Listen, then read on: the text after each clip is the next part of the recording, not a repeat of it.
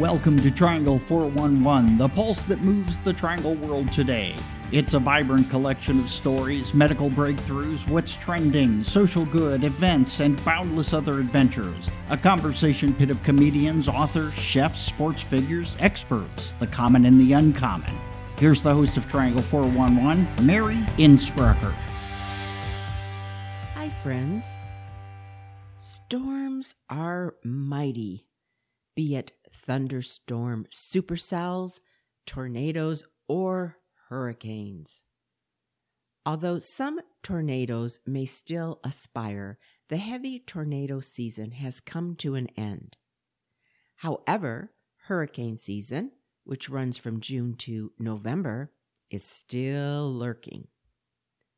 Predicting centers are forecasting an above-average Atlantic hurricane season with the likes of 13 to 17 named storms, including 6 to 8 hurricanes.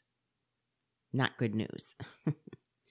With us today is Eric Burns, an international storm chaser who has witnessed and documented over 235 tornadoes and numerous supercell thunderstorms from the reaches of the northern plains to the high plains of Colorado, down to the border of Mexico and deep South Texas. Eric, owner and tour director of Tornadic Expeditions, is a former NBC affiliate media chaser. His footage has been featured on the Weather Channel, CNN, CBS, NBC, and more. He is currently a video stringer for Live Storms Media, providing storm footage for media outlets across the nation. In 2017, Eric chased and documented Category 4 Hurricane Harvey on the Texas coast, witnessing firsthand the power and devastation of this catastrophic storm. We're going to talk to him about that and so much more. All things weather.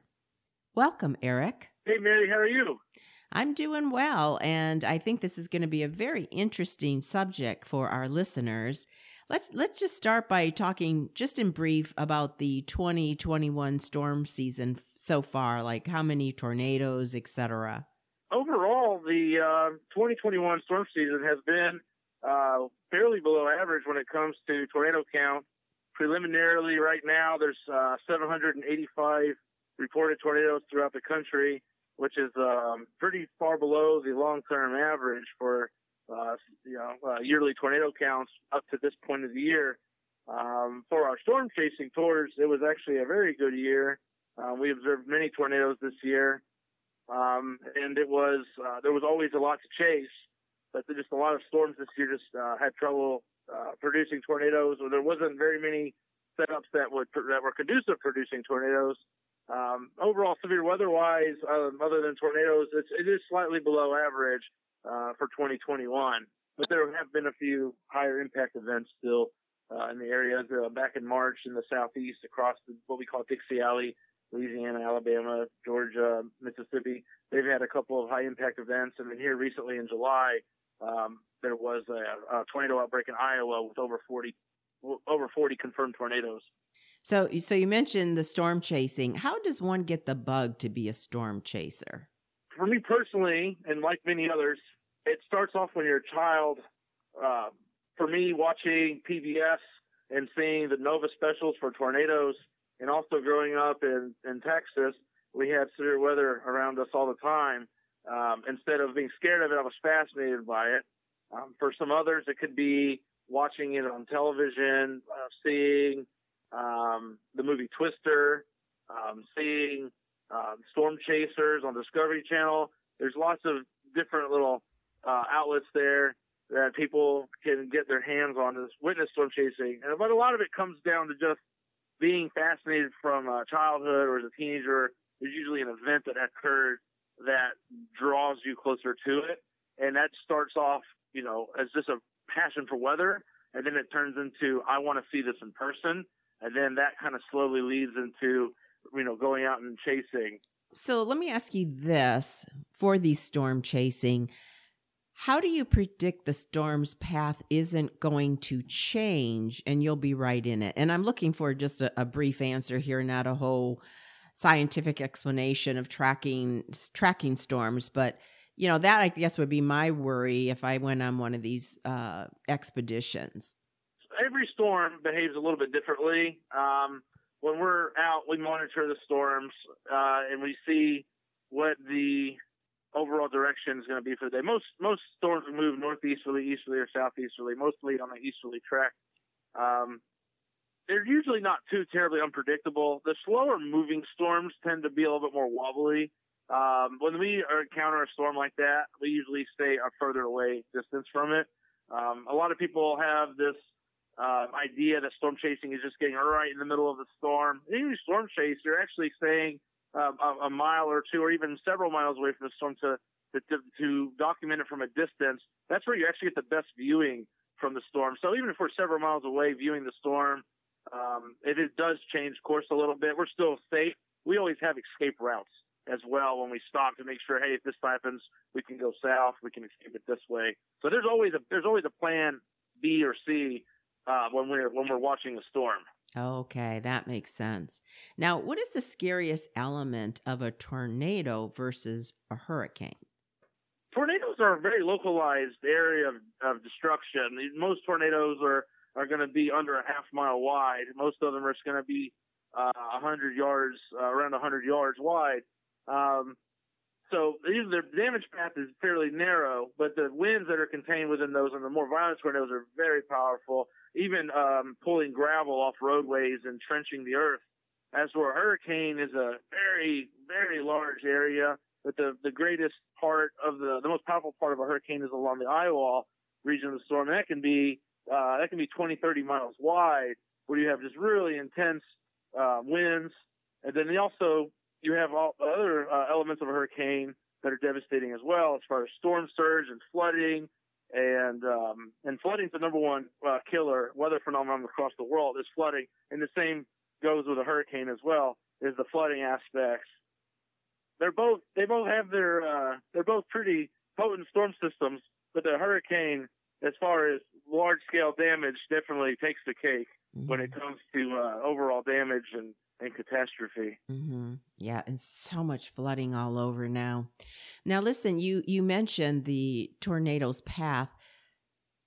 What accounts for a tornado's skipping pattern where it may totally devastate one house and leave its neighbor completely intact? There is a type of tornado called a multiple vortex tornado. Most tornadoes are, in fact, multiple vortex. It's just whether or not how visible the vortices are when we're documenting these tornadoes so you have a main parent circulation. Imagine like a carousel. You have the main rotation, but within that carousel of rotation, there are smaller vortices within it that are also carouseling within the main parent circulation. So you can have, say, for example, we have a 100-yard wide area of circulation, but within that, you have these little 2 to 3 yard wide circulations that are much more powerful wind speeds. So you can have a broad tornado go over a subdivision, and you'll have several homes be completely intact, but yet this one's destroyed and that one's destroyed because those subvortices impacted those homes. And even though the main parent circulation may only have 100-mile-an-hour winds, those subvortices could have 150 up to 200-plus mile-an-hour winds in just a small little compact area. So it's just like getting hit by a wrecking ball when they impact a home, and that would explain why one home is completely fine and the next home is completely damaged. Very interesting, and I appreciate you explaining that in terms I could understand, and not going full meteorologist on me. So what's the worst tornado experience you've had? Oh goodness, this is an easy one for me. I was not I was not on a storm chasing tour. I was chasing on my own personal time with a friend. Mm-hmm. It was Mother's Day, and I think it was 2014 or 15. We were in Cordova, Nebraska. We were on what's called a high precipitation supercell, which means the storm produces lots of rain, and the area where the tornado would develop was obscured by rain. So The tornado was basically hiding in the rain, but we knew that there was a small area back to our northeast we could get in and maybe get a peek in there. So we decided to get in that little notch and try to get a view of the tornado. While we were making that move, the tornado started to move a little bit more southeasterly. It was moving due east.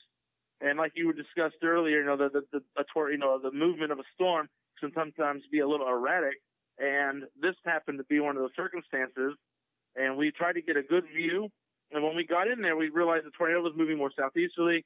And we quickly discovered that we were right next to the tornado, and it was very large. Actually, one of the largest tornadoes I've ever witnessed. It was just under 2 miles wide, and it impacted us.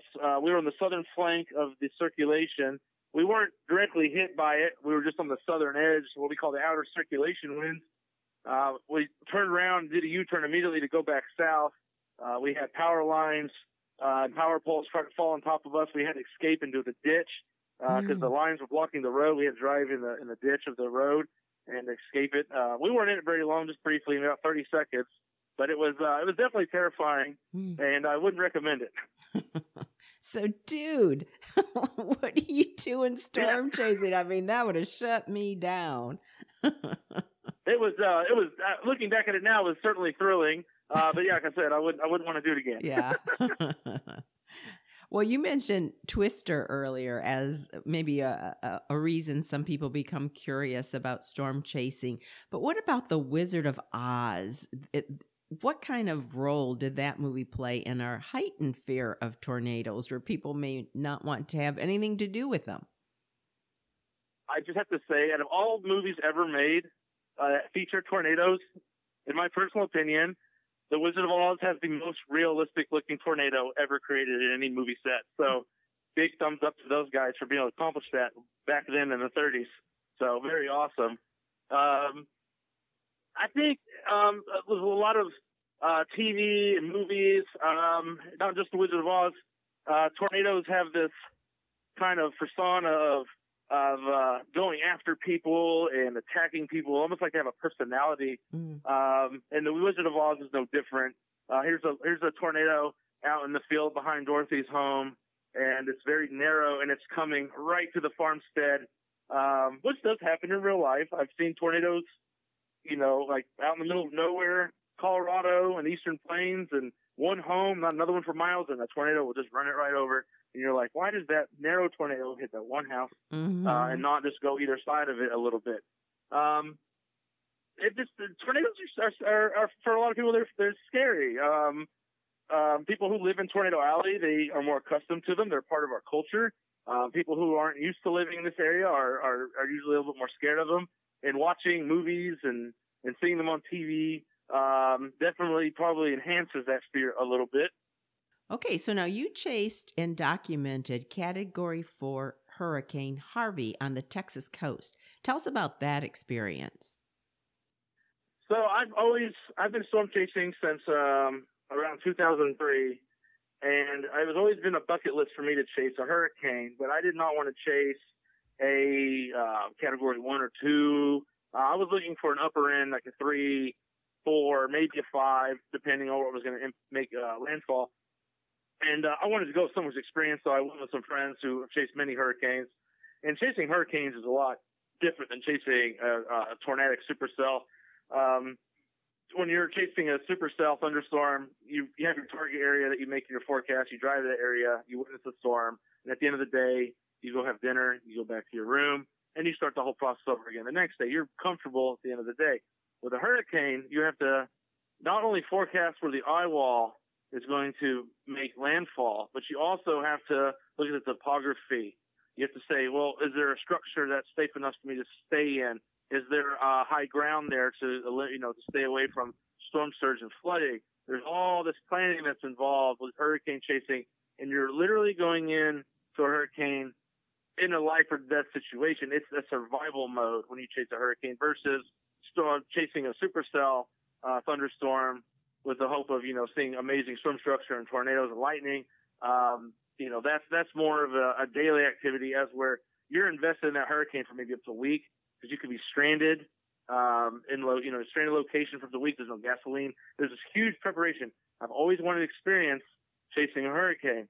So when Hurricane Harvey was making landfall, I networked with some friends. We went down there, and it was a bucket list thing. I've always wanted to experience it. I wasn't sure how I was going to, if it was going to be something I'd be addicted to and want to continue. And it was an incredible experience, but there's no beauty in chasing a hurricane. It was a very high stress environment. There was so much chaos going on. I got to experience the same over 100-mile-an-hour winds, and I've never felt rain hit me in the face like I did there in the hurricane. It just stings you. I tell people, if you want to chase a hurricane, go to a car wash, one of the self-service ones, and have someone power wash you from about 3 feet away. And that's what standing out in a hurricane feels like, a powerful hurricane. It's something else. I'm not joking. The experience would be very similar. Good analogy. I'm sorry?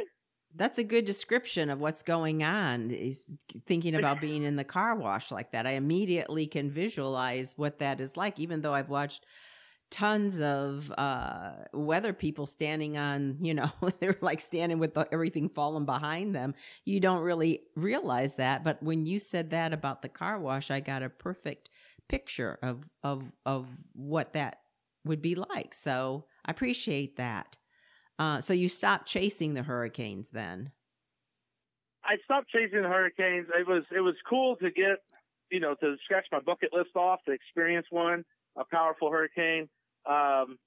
It's just not my cup of tea.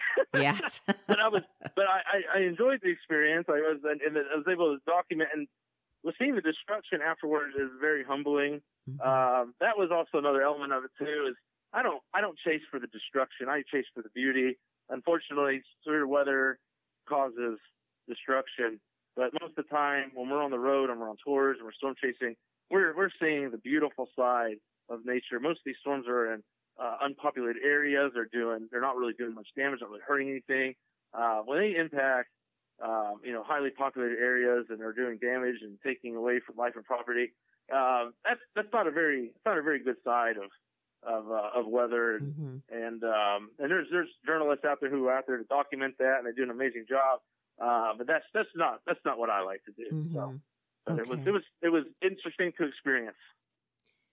Yeah, it sounds like you've had a very interesting life. So I do want to talk a little bit about your storm chasing services, because people listening to this show may want to get involved in it after hearing a little bit. We are short on time, though, so I'm going to ask you to just briefly describe the encounter someone might experience if they did some storm chasing with you. So I do 6, 7, and 10-day long tours. Basically, just real quick, people will book typically a year out in advance. I'm already almost sold out for my 2022 tours. People usually book out a year in advance. They'll arrive in one of my base cities in Oklahoma City, Denver, or Rapid City, depending on the tour at the time of year. And we always do a big safety orientation and talk about severe weather to get everyone's feet on the ground. And each day we're in a different area. We never chase hardly in the same area twice. My last tour we just completed, we chased in North Dakota, South Dakota, Wyoming, Nebraska, Iowa. We were creeped into Minnesota for a minute. So we were in several different states in the course of 10 days. Would stay in a different hotel each night. The whole time we're educating people on what we're seeing, explaining every little thing to them. People can never ask us too many questions. It's just a whole vacation that's all about severe weather, and we get to enjoy the small town life as well. We're out there and enjoy the culture of a Tornado Alley. So it's a very multifaceted type vacation. I have about a 70% return guest rate. People come out and they just can't get enough. Well, what I found was interesting that you said to me was that 70% of your clientele is from overseas, from places like Australia, Europe, Dubai, Israel. Why is that? I think the biggest reason is because here in the United States, we're so used to having severe weather in front of us all the time. It's always on TV. And it's just, for a lot of people here in the States, when they hear about what I do, and the services we offer, they're like, wow, people actually will pay money to do that. And I'm like, yeah, it's pretty amazing to see a tornado or a supercell up close. And for a lot of people who live in other countries, they don't get the severe weather or the frequency of the severe weather that we do, but yet they still have come in contact with that passion in some way, whether it be on TV or some type of event that happened near their neighborhood or to them personally that has drawn them to it. And one of the greatest places on earth to come see it is here in the United States. So people from all over the world are attracted to our weather and just find it fascinating, and they want to come here and see it firsthand. And I believe international guests may also enjoy exploring the rural parts of America, not the tourist attractions. That's a huge part of what we do as well, and I think that's another reason why we get so many international guests return with us each year is, there's no reason for someone from Australia to be in Liberal, Kansas, or Williston, North Dakota, or Sydney, Montana. There's these little small towns scattered throughout the plains that make up, the heart and soul of Tornado Alley. There's no reason for anyone to really be there unless you're storm chasing. So they get to see all these little small towns and the friendly, smiling faces in each town that we encounter. And they're almost like little local celebrities. When we pull into towns, people see that we're storm chasing, and they love meeting all the different people from different countries that are in their town, So there's the whole experience that goes along with it as well, besides the storm chasing. I know. It sounds very interesting. So a couple more questions, but first, while we're just here, let's, if someone is interested in storm chasing with you, where could they get info? The best place to get info is on our website, which is www.tornadicexpeditions.com. We have a full-blown website there with videos and everything you need to know. And, of course, you can go to contact us and send me a quick message, and I'll be the one that would personally respond to you if there was any further questions someone may have. Or to book your trip, too. They can just go to the tour schedule, see what's available for them, and hit book now and follow the instructions, and we'll get you guys rolling. Okay. One more time, the site? www.tornadicexpeditions.com. Okay. Now, you say when folks gather to storm chase, they are with their kind. Explain what you mean by this. We get people from all backgrounds, cultural backgrounds, no matter, people who just graduated high school to retired NASA engineers. We get all people from walks of life, and everyone has a common interest of wanting to see severe weather. Because when you're a storm chaser, or really passionate about weather, a lot of people think you're a little bit crazy. They really do. They're like, there's two responses to this. Wow, I would love to do that. Or, wow, you're crazy. There's no middle ground. So these people kind of feel a little isolated when they're back at home. They're fascinated with weather. They don't really have anyone to talk to.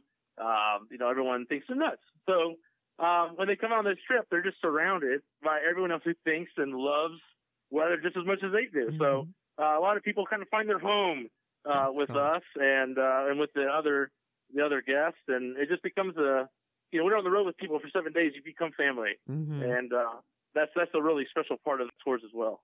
Last question for you: can one find beauty in a storm? Oh yes, supercell thunderstorms are incredibly beautiful.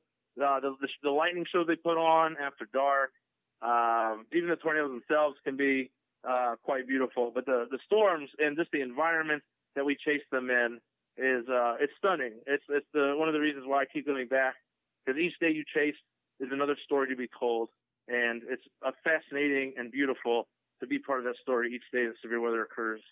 Wonderful. Well, thank you so much for being with us. Oh, thank you for having me. I enjoyed it. Thank you. Time for our nonprofit spotlight. Taking from their website, the North Carolina Reading Service has been operating as a 501c3 nonprofit serving the blind and print-impaired community since 1983. Located in Raleigh, North Carolina, the service provides news and information 24 hours a day, 7 days a week.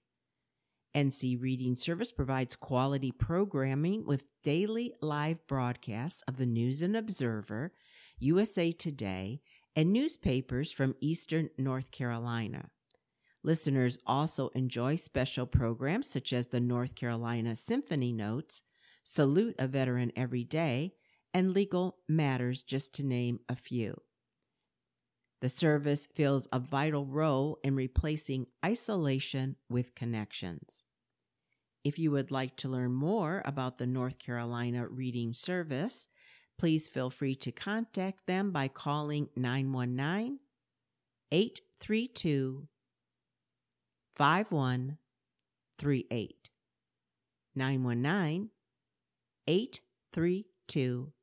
919-832-5138. Well, it's time to high five and say goodbye.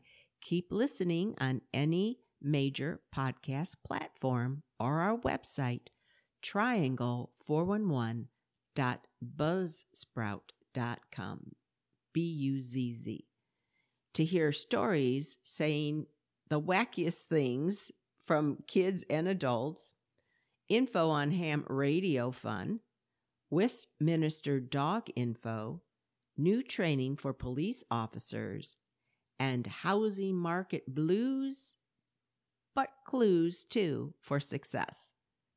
Be sure to subscribe and like us. I'm Mary Innsbrucker for Triangle 411.